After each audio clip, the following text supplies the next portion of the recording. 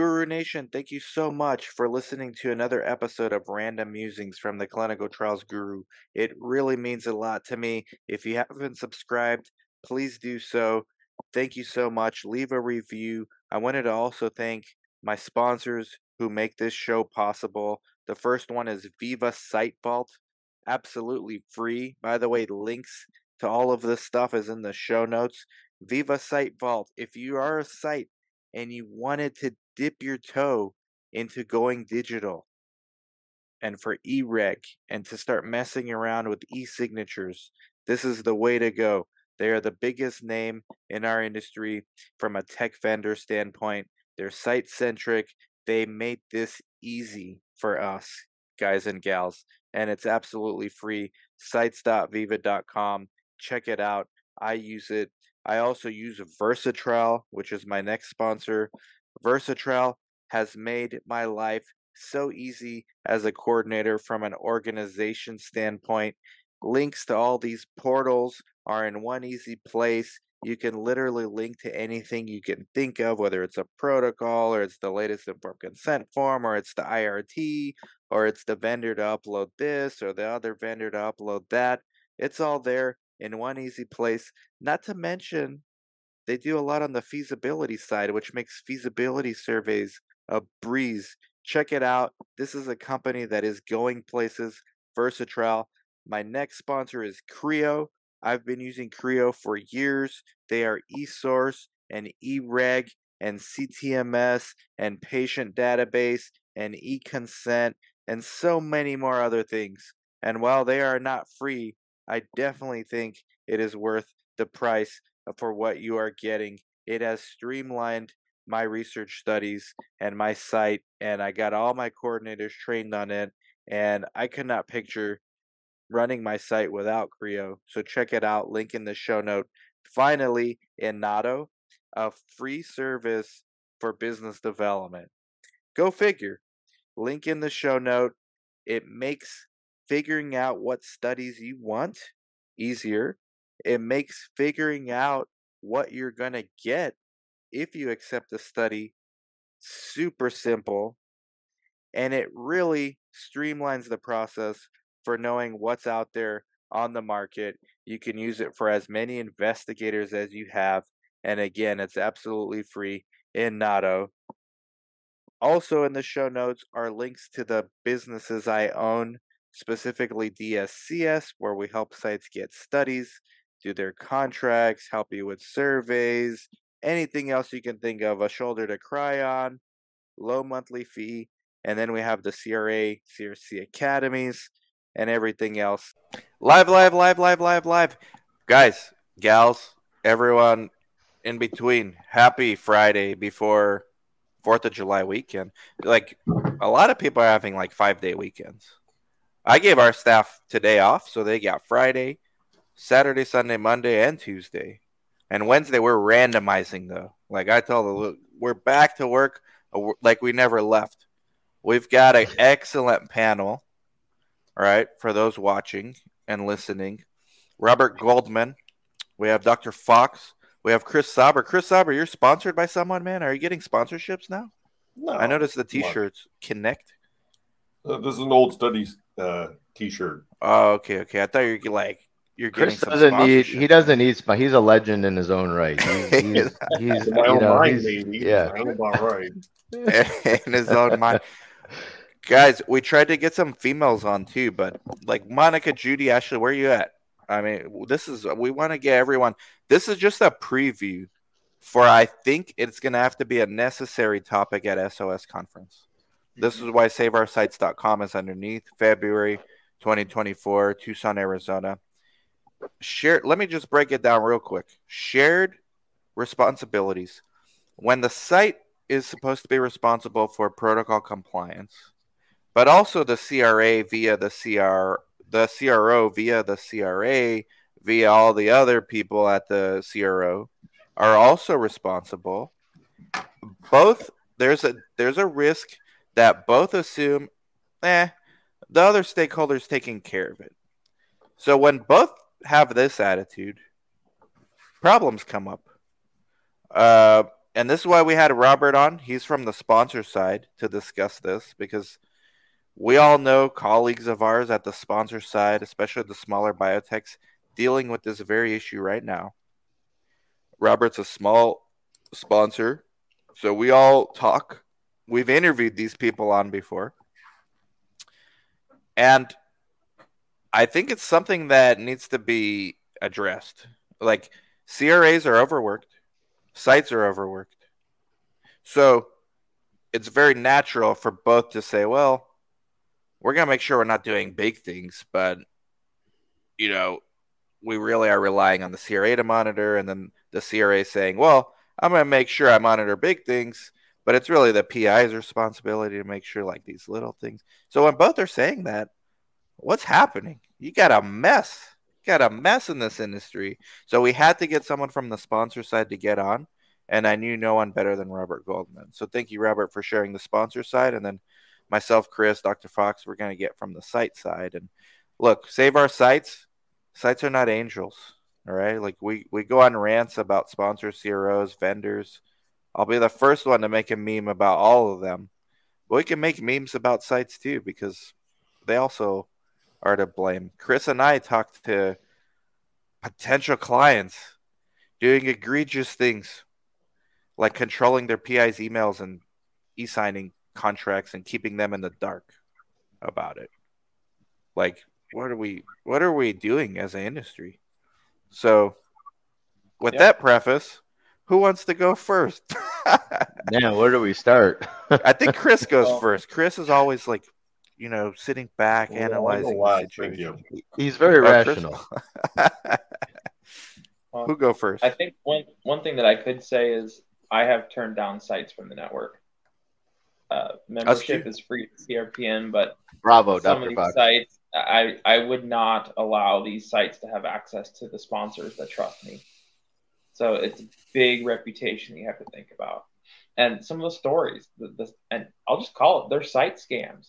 There's site scams out there. You got to be real careful who you trust and who you sign a contract with, man. Like Dan said, there's sites that are not angels. To say the least, man. But they don't last long. But some of them actually do, which is scary. And then the argument is, well, the CRAs that don't pay attention to details eventually get caught. The problem is there's such a demand for CRAs. Like before they know they're gonna get caught, they just like move on. Resign and move on. I mean, Mhm. this is like Emily brings up a perfect question. Like, what is the maximum number of protocols a CRA is supposed to monitor? There is no rule. Who makes these rules? Sponsor make it, I guess. Well, I think the CRO actually makes it, Dan, right? I mean, depending on the demand, I've seen 4, 5 protocols under a senior principal CRA's belt before. zero point 0.1 FTE on this one, zero point 0.3 on that one, another 0.2 there, then there are point. I mean, it's ridiculous, quite frankly. But the 0.1 FTE, 1 hour a week or 1 hour a day, I should say. It's a rare disease study that enrolls 5 patients over the whole life cycle of the study. So, but you're right. It's not a number that a sponsor really predicates because we don't control what the CROs do, considering the work is outsourced. But I can tell you firsthand, it's all the CROs who predicate what number of protocols CRAs undertake, and it's all based on experience. So as you rise the ranks, I don't want to say you're punished, but you're expected to take on, the amount of work that a principal or a senior CRA with X amount of years of experience in a therapeutic area has, then they give you that workload. And it's oftentimes very difficult to manage, it is. So I think that could be manageable, honestly, if that CRA were only responsible for sites that had yet to enroll, right? And their Sure. primary function was to push sites, hey, enroll, right? That they're basically just motivating and a recruitment from a recruitment perspective. You could probably manage a dozen sites or a dozen studies that way, multiple sites, right? But if you have patients enrolled, that's a completely different story. Yeah, no, you're absolutely right.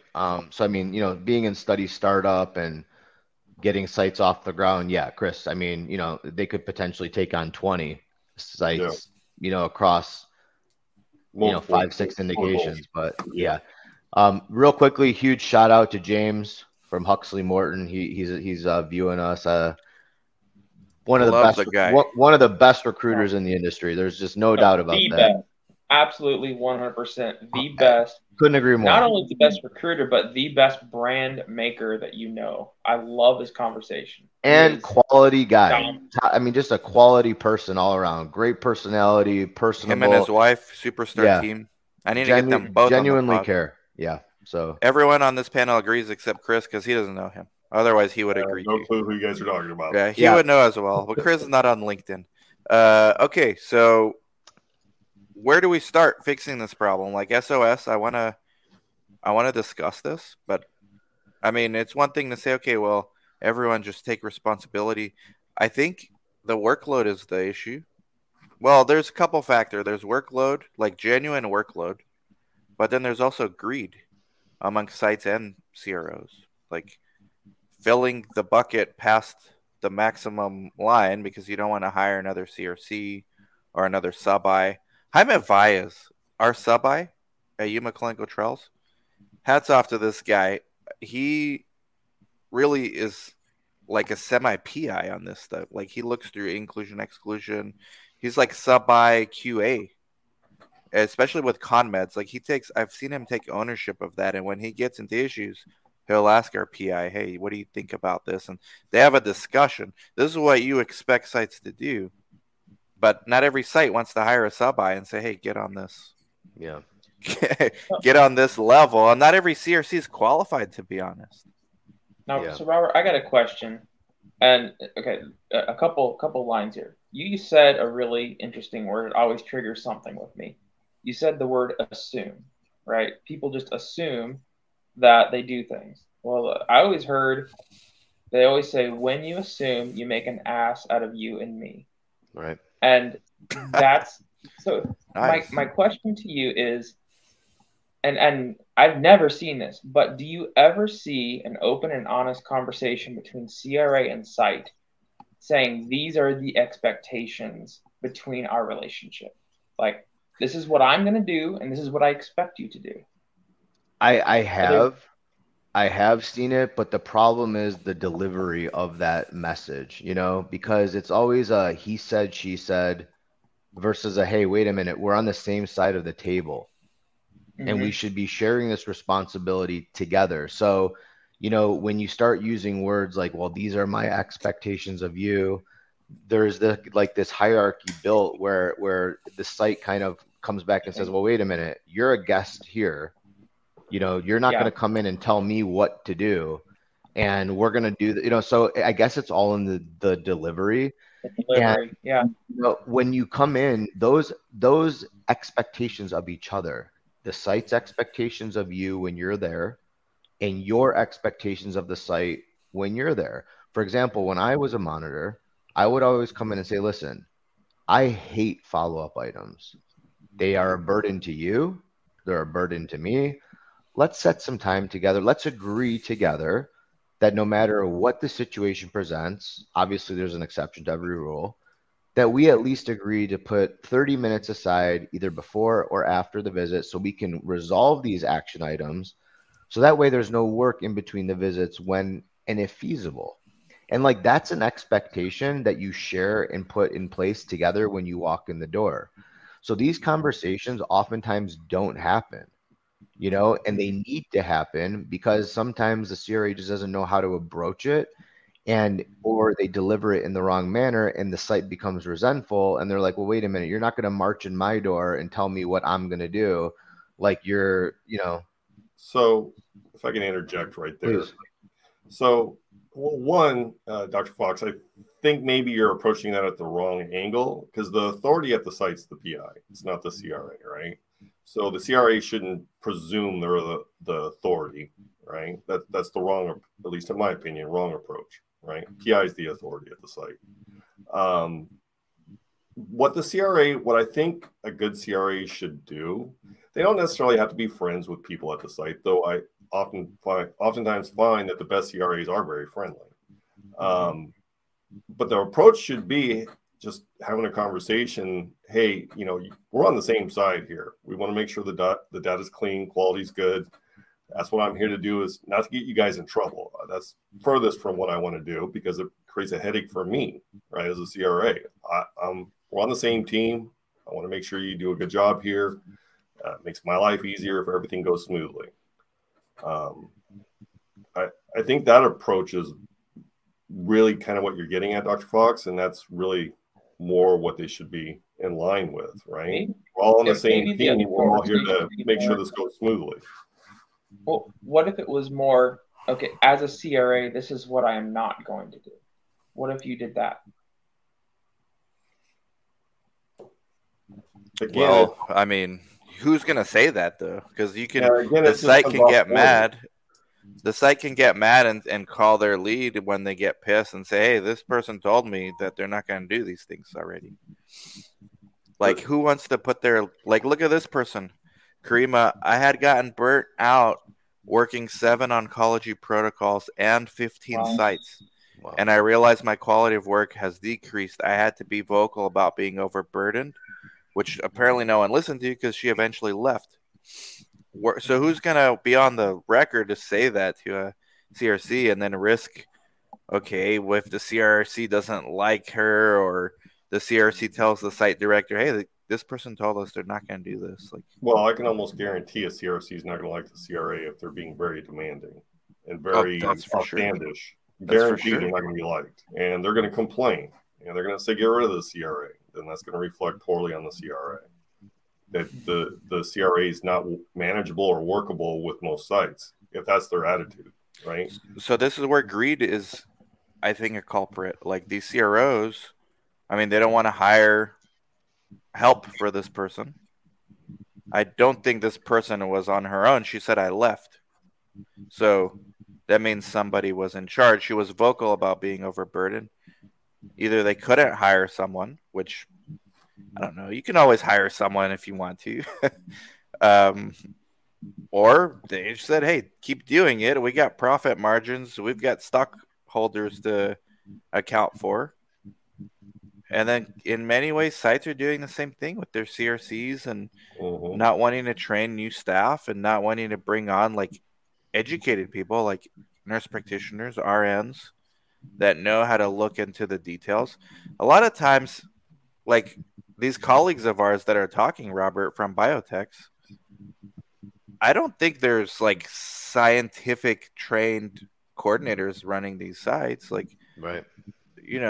MAs, CNA, okay, some of them, I mean, they end up knowing like meds and things like that, but what about having a RN supervision, NP supervision? Give them some equity. Give the NP like we did with Jaime. We give an NP equity. I mean, guys, look, it's a symbiotic relationship between site and CRA, or at least it should be.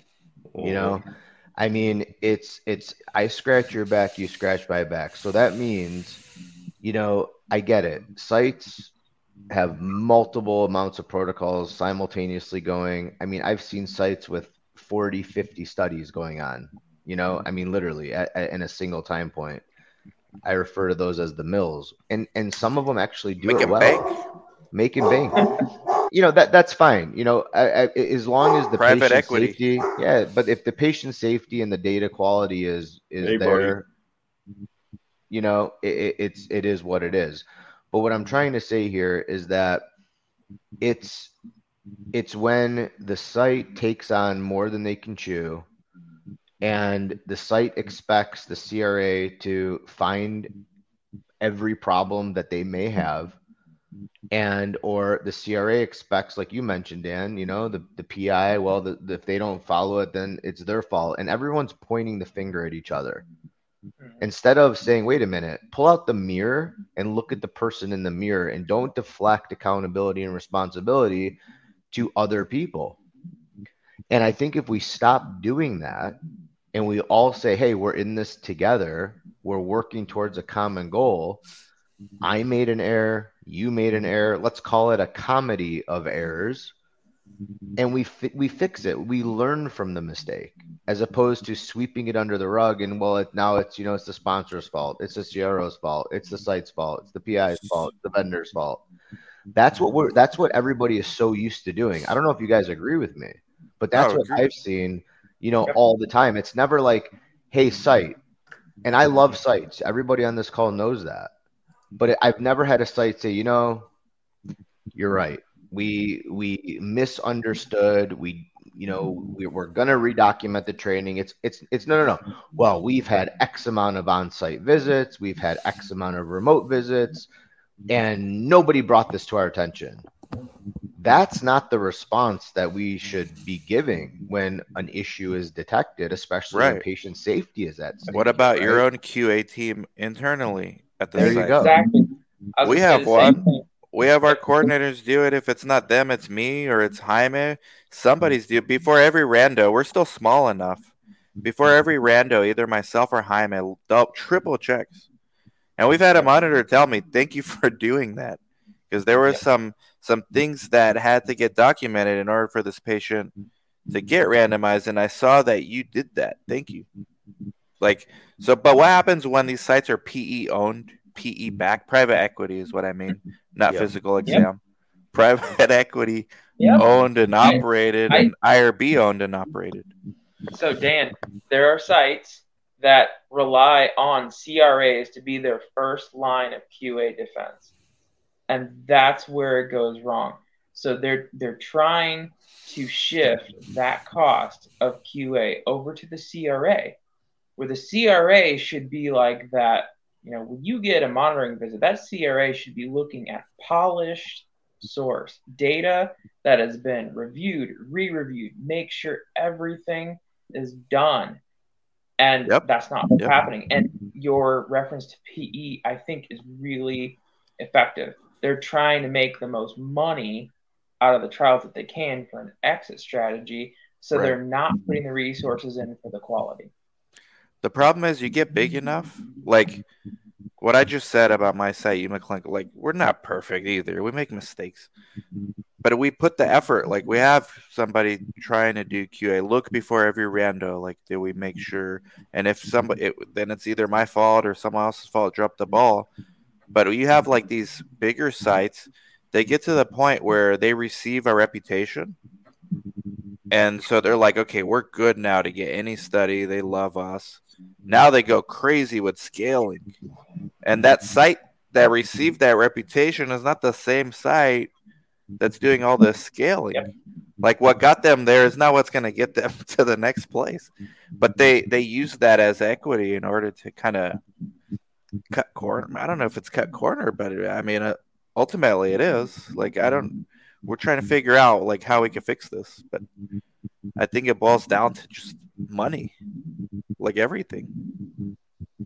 So, Robert, from a sponsor's point of view, what do you see as far as the partnerships between CROs and sites? Like, what do you expect? I expect everyone to hold up their end of the bargain. Like I say, these are human beings. These aren't gerbils, I mean, and if it was my loved one, and I don't care if it's a new molecular entity, if it's a new first-in-class drug that's never been approved before, or it's a prodrug or a reformulation of a drug that we have decades of safety data on. Every person who is a volunteer to better humanity should be treated with the same respect and the same rights as any other patient, whether they're in a rare disease study or they're in a diabetes study. Everybody deserves that oversight from the PI who is obligated based on the obligations on the back of the 1572, which oftentimes, honestly, if you polled PIs, I'm willing to bet they can't recite 4 out of the 8 obligations, let alone all 8 of the obligations. And that's the red flag to me. So I mean, it's just everybody has to do their part. And if you all do your part, if we all do our part, the site does their part, the CRO does their part, the sponsor does their part, you may have a better chance at a good outcome, a positive outcome. I'm not 100% sure the root cause of the failures and why certain studies and this and that, but I can tell you when it comes time to clean the data and you're looking at top line tables, listings, and figures, getting ready for biostats, potentially unblinding, you really start to see the impact of these errors. And the source of the error now doesn't really matter, because what do you do to fix it? And really, what should have been done to prevent it in the first place? And that lies with a shared responsibility, the topic of our call today. It takes everybody to do their part to end up on the right side of the tracks. Otherwise, money is wasted, time is wasted, therapies get shelved, they don't make it to the patients who need them. And that's pertinent to every genre of medicine. It's not just a singular portion. There's so many effective drugs that are retrospectively looked at after a phase 3 failure, where they're actually, if something would have been changed in the design of the study or the conduct of the study, the drug would have made it to market. It's not a matter of whether the drug works or not. It works. But because other things happen, it prevents that drug from getting to market when patients who are out there desperately need them. And it happens in every therapeutic area.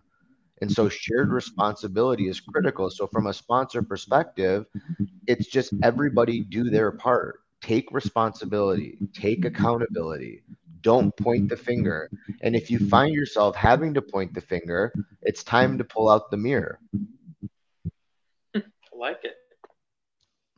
So, follow-up question. So a lot of times, if data are really, really bad, sponsors just won't pay sites, right?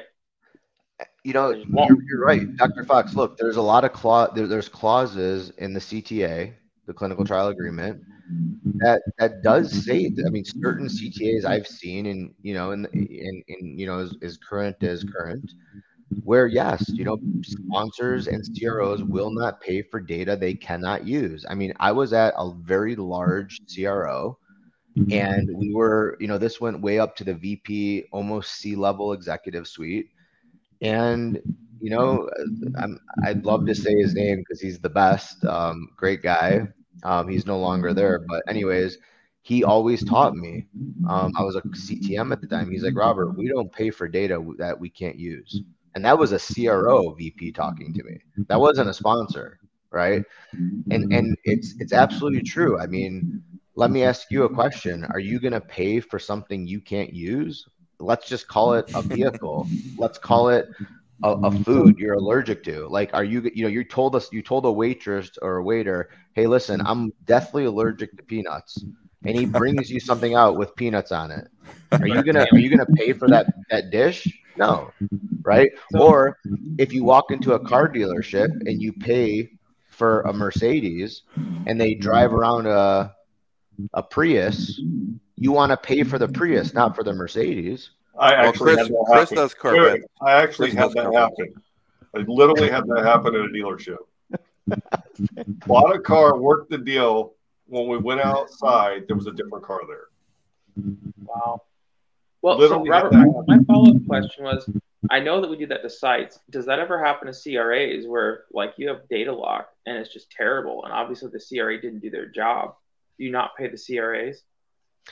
Well, that's the I don't the CRA doesn't work for us as at least in my company. Maybe that's the problem. Maybe that's the problem, right? Because look, like there's no incentive for. I know they're overloaded, but there's no incentive. Like for sites, there's obviously contractual incentive, but for CRAs, they get paid whether they do a good job or not, right? And that's a problem, because you go back and you look at audit trails and you look at what was verified, what was queried, what was not queried, what wasn't verified. And there's nothing worse than seeing some data point verified by multiple stakeholders and entered by the site, yet it's so against the grain of the protocol. You're right. There's no, I mean, what's the penalty? A performance improvement plan, maybe. A kappa, maybe. But you're right. The CRA is getting paid. And the worst case scenario is they resign. The reason of separation for HR purposes cannot be disclosed to any party. They move on to the next CRO. That CRO contacts the previous CRO. Was this person employed? Yes. What was their title? CRA. What was their length of employment dates? This date to that date. And that's all the information that can be disclosed. And that's exactly what propagates the problem. Now, I'm not saying that we should disparage people and ruin reputations. No, people make mistakes. But at the other end of the spectrum, it's like, you're right. What's the penalty for me? First of all, not being on site for 8 hours. Who's going to tell? Who's going to tell on me? Sites like Dan, sites like Chris, unless you're creating and filling out these surveys, and unless you're following up on, how long was the CRA on site? Are you satisfied with his or her performance? Did they help you? How was their attitude? And you're looking at these personable characteristics and following up on quality. Nobody knows really. So literally, I've pulled sites before and I've said, how long was this CRA on site over the course of 3 days? Come to find out, it was cumulative, maybe 12 business hours over 3 business days. And then I go to the trip report and I'm like, no wonder this person only reviewed 8 patients in 3 days when there were 65 to review. And so it's unfortunate we have to look at that level of detail. But, again, it's like, have some, why are you in this industry? Are you in it for the wrong reason? Like, I'm here for a reason. I have a mission. Dr. Fox, you share that mission. It's to bring those therapies to people who need it. I mean, you're close. This isn't something, we're not all here to, because we have nothing else better to do. Right? We're here to elicit a change. And that's why these conversations, albeit difficult, they're not fun to have, but we need to have them. All the stakeholders in this industry, none of us are angels. Sponsors make mistakes, sites make mistakes, CROs make mistakes, vendors make mistakes, but acknowledge it. Don't deflect it. Well, this is how we trained that person. This is what you told us to do. You approved it that way. Like all of that's the problem. I hear it day in and day out. You signed this waiver. You signed off on this document. It's never, what? We hear you. We understand. We'll fix it. If there's a fix that's needed, there's a cost associated with that fix. It's always a deflection. That's the big theme here. And I really think that dynamic has to change. We're going to get to some of the comments, but I have some ideas we can discuss about technology maybe helping sponsors be more hands-on. I think a lot of the issues, like sponsors are not as hands-on as they like to be. We have Ruth saying hello. We have James saying currently looking for oncology CRAs, so if anyone's feeling burnt out, give him a shout. We have Claudia, who's a Chris Sauber fan. She's saying hi. Do you know this person, Chris? Or Yeah. Oh, okay. Okay. Hey, Claudia. Joshua says hello. Alfredo Alonso says that is true, Dr. Fox. Okay, here's a good one. Sorry to block you guys. They kept stating they lessened my load and it never happened. Worked 70-hour work week. I never took that out on my sites. Also was a former CRC, and the site staff loved that I was relatable, but CROs and pharma pile the workload and think we can cover all reg, farm, trainings, etc., and SDV in 1 to 2 days. Train other CRAs and ensure metrics are on point. Quality is expected but can't be squeezed in these tight timelines. These CRAs are given the brunt of the work, just like the coordinators, and the higher-ups making all the money and the profit are okay with it until they're not okay with it, meaning money's affected somehow. I'm getting some background noise. There's a lot of background noise. I'm not sure where it's coming from. Hold on, let's see. Dr. Fox, just please mute, and then when you speak, just unmute. There's like some. Thank you. But what do you think about this? Like this, and does tech help? Like as more sites shift to eSource, as more sites start adopting eReg. In theory, it's possible for sponsors to be more hands-on. We already have a few sponsors that are like, hey, and they're small. We're not going with a CRO. We're going to monitor with these tools we have. But then they're also forcing the sites that are not comfortable with eSource and all these things to use it. So that's the trade-off. It's like, okay, well, we're going to be more hands-on, but site, you're going to have to learn some new technology. Do you think this is good, or what do you think, guys? I think it's good, but Dan, we've been privy to all these fancy tools forever, right? Dashboards, outputs. But I always used to say, even like 10 years ago, I'm like, this data and these graphs are only as good as the person who's entering the data. So even if you go to an e-source platform, and I love the idea, don't get me wrong, like please don't misinterpret what I'm saying here. I'm just kind of looking at the other side of this. It's only as good as the source that's being uploaded. It's only as good as the data being entered. So if there's typographical errors, if the CRC has one patient's chart and she's entering the wrong information into the e-source, I mean, there's still a lot of areas in which gaps could present themselves. So it's not a perfect solution, but nothing ever is. And we need to make a progress because we've been doing it one way for so long, and that's not effective. So I guess it just kind of, tech is great, but I think where tech is really going to shine is where it's going to be automated in the sense of signal detection, right? When a patient enters data from an ePro perspective or a site enters data from a site patient's chart that just kind of doesn't satisfy the logic check, if you will, a text message is sent, an email is sent, and let a human triage whether action needs to be taken or not. So for me, safety signal detection in terms of just being, looking at the data, does it make sense? That's where I think it's going to really shine in conjunction with pivoting to an e-source platform. Humans inherently will always make mistakes, and you just can't comb through hundreds of thousands of lines of data and expect to catch every little problem. So that's where AI and tech is really going to come in to help us ensure that, number one, data issues are caught in real time so that we can fix it, retrain where needed. The problem is when you go 6 to 9 months later and uncover a problem, what do you do to go back to fix that problem? And I'll give you an example.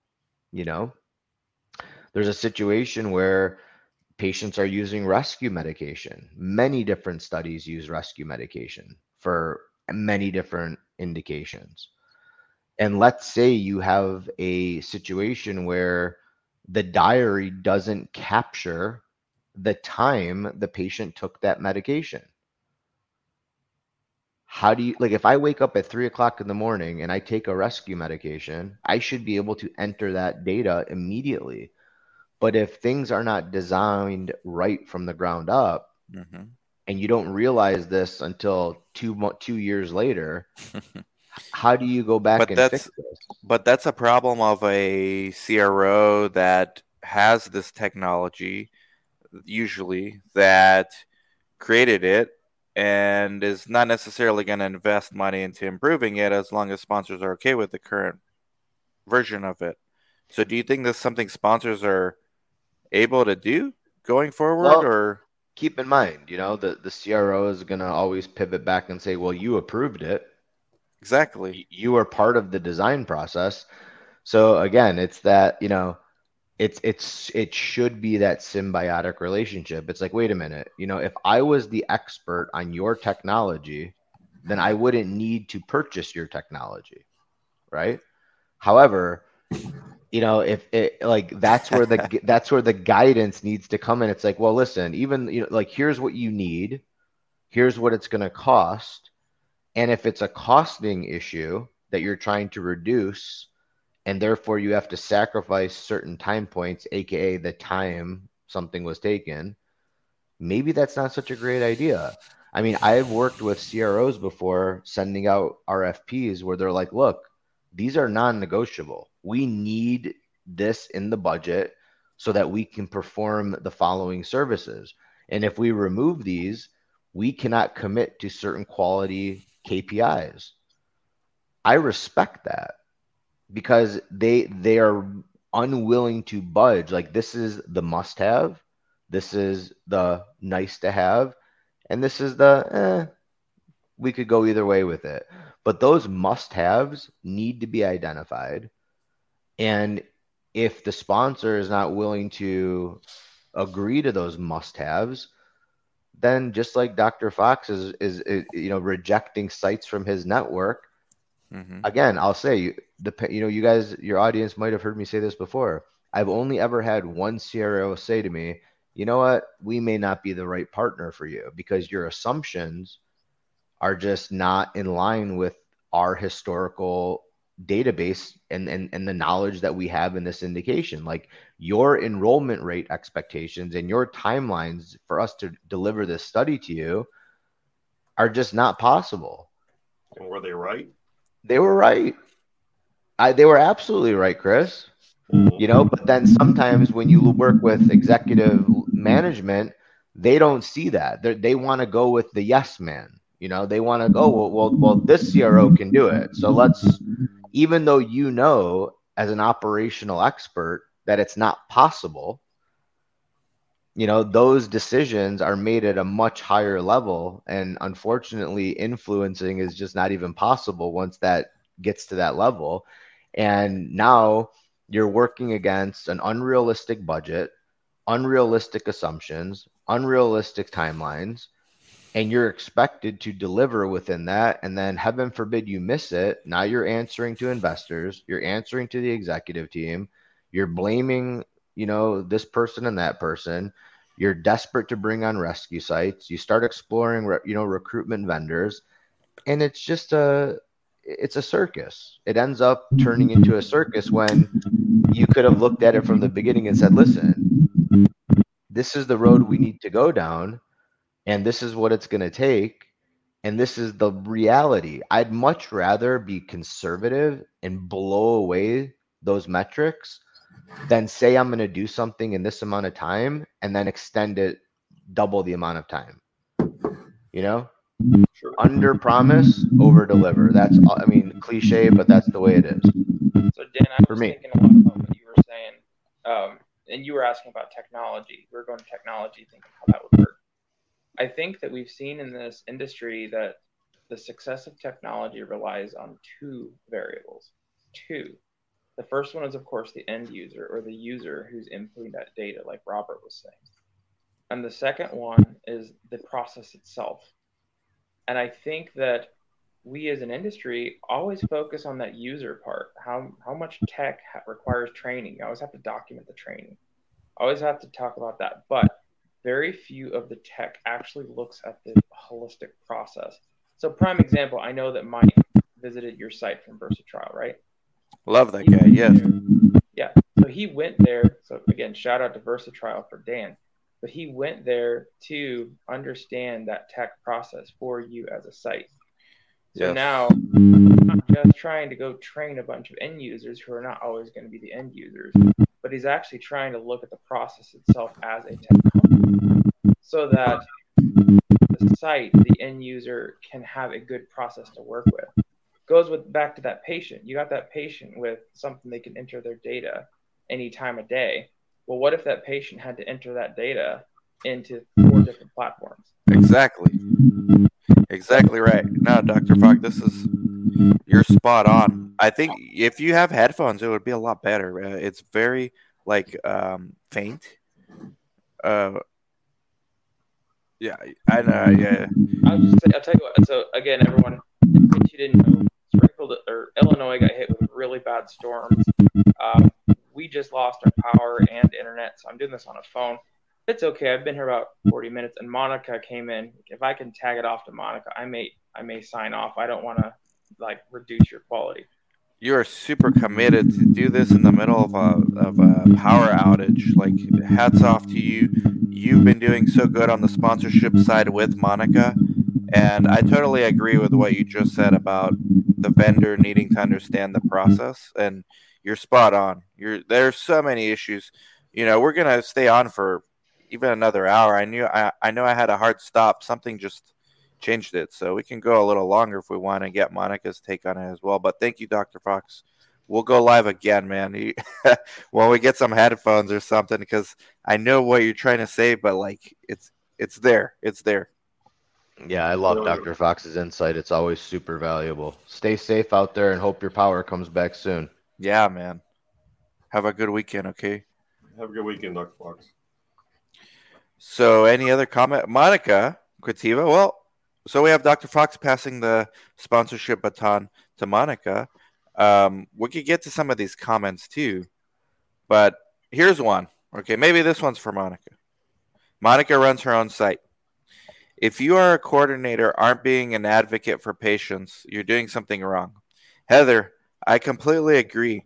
The problem, though, this doesn't solve the issue because you can justify to yourself as a site, well, this is just sponsored data. It doesn't affect the patient. So I'm not going to care about it. And at the end of the day, the sponsor's paying for it. So that solves a lot of it. I think that's the fundamental purpose of a coordinator. Like GCP says, like advocate for your patient, look out. But it doesn't solve the entire problem. There's still quality issues that won't affect patient safety that sponsors are paying for. What do you think about this, Monica? Coordinators, sites, not taking enough responsibility for the quality at their site. Well, that's a hard topic. That's why you're here. That's why Dr. Fox left. He's like, I don't want to touch this. This for Monica to take over. That's a hard topic because I think it's everybody's responsibilities. 360 degrees is not just one part of the one part of the puzzle, right? Obviously, at the site, the number one priority, and actually, no, in the whole study, the number one priority is patient safety and keep them out of risk. That's why all the regulatory exists, right? And we want to make sure the patients are always safe at all moments. But this is something that is the responsibility of everybody. It's just that in the site, we get to see the patient face to face. We get to explore to experience more personal on the personal level the patients, and obviously we have to educate them. We have to educate everybody at the site, and obviously the study coordinators need to know that everything they do is thinking about that, is thinking about the patient safety. Is this what I'm doing, this process, keeping the patient safe? Let's say, for example, a simple example, like if we're doing the laboratories and then you realize the laboratories expire, is that safe or not, right? It's something that may sound like is common sense, but some people can just, or some coordinators have could just say, well, this is what the expiration date say. The expiration date says that, but maybe we can still use this kit, right? And then we're exposing not just the patient but also the data. So it is a critical topic, and is something like I just mentioned before. It has to be 360 degrees. It's not just one part. Robert, Chris, chime in here because I don't think sites that are guilty of doing stuff like this, or CROs, and Heather, I agree, you can do both, but there's a lot of sites and CROs not doing both because it's easier to just have your hand out and go through the motions than look in the details. Do you think financial incentives are appropriate, like controlling the financial levers from the sponsor side and the site side for these honestly, kind of things? I wish, and I've actually brought in this to legal, I would love to be able to offer incentives directly to the coordinator. But Dan, again, Ooh, what an idea. you Versatile, take notes. But you and Chris as site owners and Monica as a site owner, you're like, wait a minute, Robert, wait a minute, sponsor. These people are my staff members. You're not going to predicate who you're going to distribute disbursements to. We do that. Like, Dan, that's like me telling you, well, you know what? I'm going to go give your CRC a $2,000 bonus for working overtime because she's spending time recruiting for this study. You're going to be like, no, that $2,000 is actually going to be paid to Yuma Clinical, and I'll be the judge of how I'm going to disperse that bonus to my coordinator. But to be quite frank with everybody on this panel, I would love as a sponsor to be able to say, you know what, coordinator, based on your performance and ensuring patient safety, ensuring data quality, we have in the contract a bonus specifically for you, and you are giving that bonus in full to that CRC. I've I tried would to love that. actually I would love that as a site owner. Chris, what do you see. think? I don't really have a comment on that. Chris wants that bonus. He'll say, "Forget you, coordinator. I'm going to be the CRC now." I'm not trying to hijack this train of thought, but everything since I've been on this call is just addressing symptoms, right? So ultimately, and I'm going to sound like a communist here, but ultimately the problem is from the sponsor perspective, they're a business, and ultimately they're not going to implement anything unless they think it'll increase their bottom line. That's just the way it is. But Chris, what about when you don't have a bottom line? Like I work for a sponsor that has no, approved products, and we are solely investor funded. So it's not like we have a viable P&L. We are working solely based on the, in the series funding that we've gone through. So Certainly. it's very different, but I agree with you. If there's a different, if you have a revenue stream and it's affecting your bottom line, I get it. But what's your take on situations where there is no bottom line? Well, it's still the same principles. There's expenses that sponsors do not see a need for. They're not going to pay it, right? So unless it increases something that they deem worthwhile, they're not going to spend the dollars, like tech, right? There was a lot of conversation on tech. A lot of sponsors, they don't want to spend the money, right? Because, hey, that's not going to increase our bottom line. Right, but we have to implement this whole new procedure that's going to cost X dollars, and it's just not worth it. Right, but giving a $2,000 bonus to a CRC working on my study that's noted as the lead contact for this site will increase, the value of the deliverable, presumably. I mean, if you're a CRC and you know that this certain study, like, look, guys, I want to say something, and you can disagree with me. I love dissenting opinions, but if you're a CRC and you're getting a bonus from this particular study, regardless of what the PI is saying or the site owner is saying, that CRC is going to hyper focus on that study, whether it's from a recruitment perspective, patient engagement perspective, level of service perspective. They have skin in the game now. They know if they exceed or meet a milestone, they're going to get a direct benefit from it versus waiting for the owner or some other stakeholder to say, you know what, you've done such a great job. Here's a bonus. That's the way that I see it. We've discussed this before, and I don't think going to the coordinator is the way to do this. It should be based on enrollment or some other factor for the site overall. Therefore, so if a site has 14 studies, right? What's one way to make sure they pay close attention to your study? Pay them the most, right, out of the 14 studies. And if you're doing that and they can get patients for your study, that's a big problem in research, right? They just don't have access to these patients and somehow they get the study. But if you're paying them the most, of course, the site owner, the PI, they're gonna put a focus on your study because the money's there. Yeah. Right, but Chris, the problem is, and I'm not, I love the back and forth here. This is what's fun about this, but the problem with that is maybe you're paying the most right now, but that could change very quickly because sites are getting new studies, ending studies at any given moment. So again, I believe, and I've said this from the day one, not only from a site advocacy perspective, but I believe coordinators are the most underpaid positions in the entire industry. And they are arguably the most valuable asset to any site. So what I'm trying to say is when you if you could legally allocate funds directly to a CRC, I believe it's actually more valuable and will show higher returns than giving it to the site, because I've done that before. I've given sites bonuses to meet certain enrollment milestones.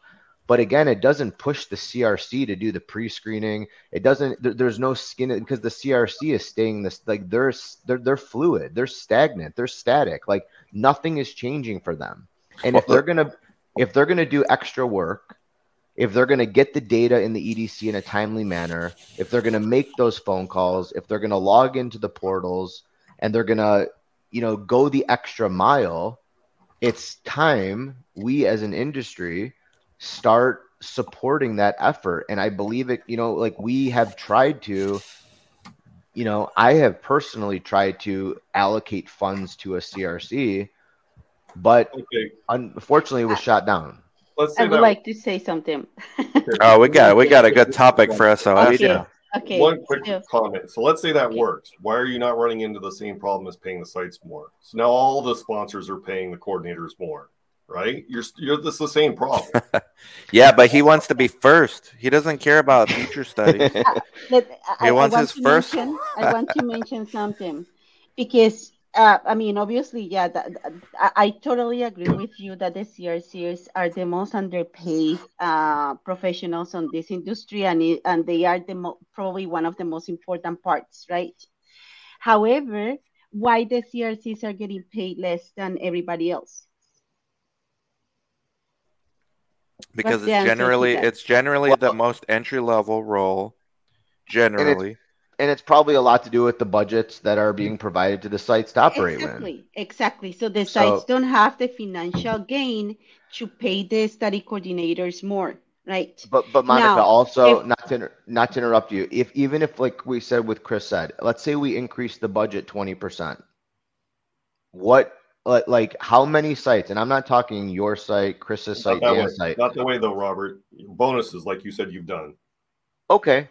So then yeah, I mean, if it was structured that way, that would work. But I'm just saying, just paying a site a larger budget doesn't necessarily mean that money's going to make it to the CRC. Especially when it's owned by private equity. That's like, thank you, Robert. Okay. Awesome. Yeah, I agree with that too. But then if you think about the problem in the industry right now is a shortage of CRCs too. So now everybody wants to have retention. So Right. that's gonna create that increasement on the payment of the study coordinators. But not just that, but if we include if the sponsors accept to include bonuses or things like that in the budget, I can almost guarantee it is gonna go to that specific study, and people are gonna work more towards that study because it makes more money for everybody, not just for one part, right? So I totally agree that the CRCs need to get paid more. I totally agree that that's a very important. Obviously, the CRCs are incredibly important, but I also think the sites as a whole are very important, and everybody needs to get some sort of benefit, because if we think about it as a whole, the industry, out of the vendors, the CROs, and everybody, who's getting paid the less? The sites. So 100%. So here's the solution, which I've actually seen sponsors do, and that's they hire the coordinators, they send them to the site, and they work for the site until their study's over, just on that study. And the site has to accept the coordinator to take on the study. I've seen AbbVie do this. So, but are you okay with that? I've never had it at my site, but I've seen sites in which this occurs. Right, but I'm asking, would you be like Monica, Dan, Chris? Would you guys be okay with a sponsor saying, "Hey, we're sending this"? I can tell you, AMCs, that doesn't work. Like academic medical centers, you can't do it. I completely agree. It wouldn't work there, right? But Dan just said he wouldn't allow that. Right? I wouldn't like it. Yeah. So Monica, I mean, Brad and Fox, too bad they're not on, because they've had people. Brad, for a fact, I know, he'd had sponsor hire someone to go to a site just to do data entry and the amount of problems that caused, and then he had to clean up the mess in his situation. So there's many reasons I would say no to this as a site owner. My So solution for this will be if the site has already somebody that they think is, I mean, somebody that they trust already, that they know is gonna perform well. Why the sponsor don't pay for the training of that coordinator, like for You're right. example, to us, to the CRC Academy or any program, right? So that will be a way for the sponsor to support that site in different way and get somebody extra for that specific study. But the site already trusts that person. Yeah. Here's my CRC. Daisy, what's up, Daisy? Enjoy your time off. What a committed coordinator. Watching this on her day off. CRCs are at the low end in clinical research, but there's high turnover rate because not everyone can handle that kind of workload. It costs CROs more money in the long run, but then again, they have the money to throw away. Smaller sites are wiser to treat their CRCs better despite the low pay. Thank you, Daisy. That's what we're trying to do. We're trying to, I tell all the staff, this is not a job, this is a career. Work with me. You're going to get stuff. You're going to get rewarded. Like, just work with me here. But not every, like, some of these sites are private equity owned. You think they care about someone's career? No. They want a job. You enter data. You draw blood. You spin blood. Me make money. That's like the algorithm. Like, so how do you differentiate? And Monica, about the sites getting trained, like we've been offered on one study, the sponsor would pay like 10 hours a week for a coordinator, but they didn't want us to use that coordinator for other things. Like, how do they track exactly how much time they're spending? So it never worked out. That's what the sponsor told me. But they're playing with these ideas. I think it boils down to training of the at the site level. So the problem's not really a shortage of CRCs or CRAs.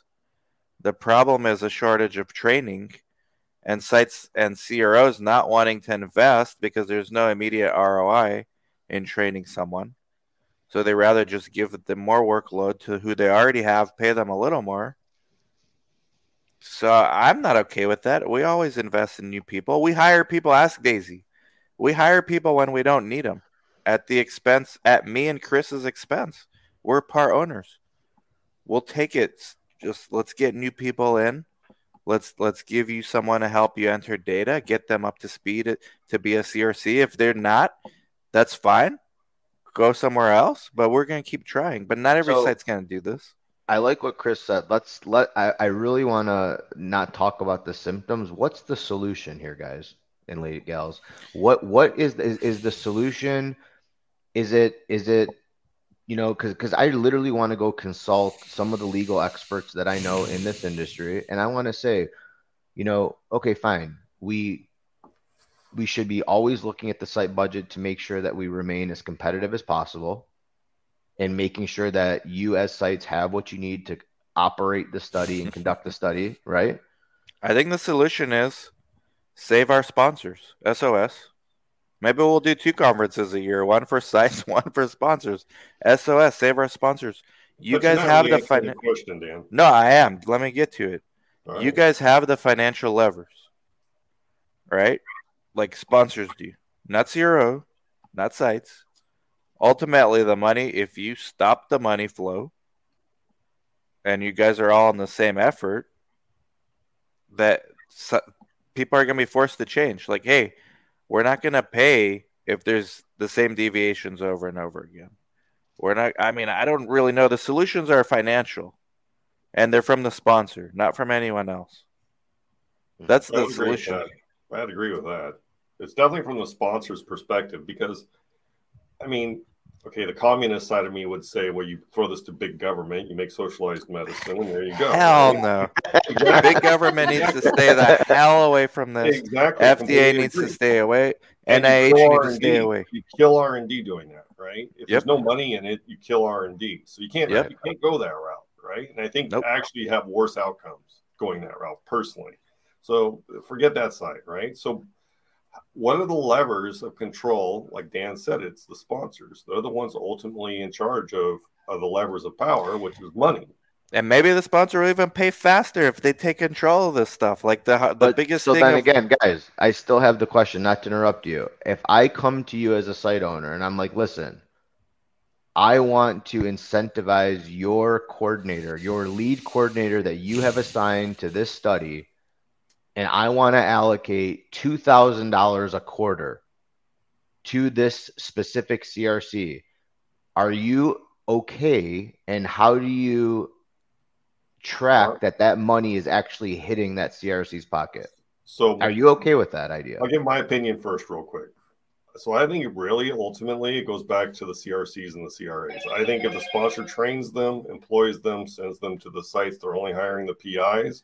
I think ultimately that's how it works. I think because you can dedicate the resources to the study, and the PI is the ultimate one responsible at the site. There is no other employees essentially at the site, maybe other than sub-investigators. I think you could go that route, right? It would be horrible for a while, but I think ultimately that would be one solution, right? So as the sponsor is responsible for the CRAs, they're also responsible for the CRCs. That would be my thought. I agree with Chris. And then I think the other route is obviously supporting the sites more because let's say, for example, that site has only one coordinator, right? And they have 2 or 3 studies, no more than that. But then if you're giving that coordinator that bonus, it can create a chaos also in the site because then that coordinator doesn't want to pay attention to the other studies, right? So I think the best way to go in that case is giving support to the sites, and if they want extra attention, maybe saying, okay, we will pay for the training or this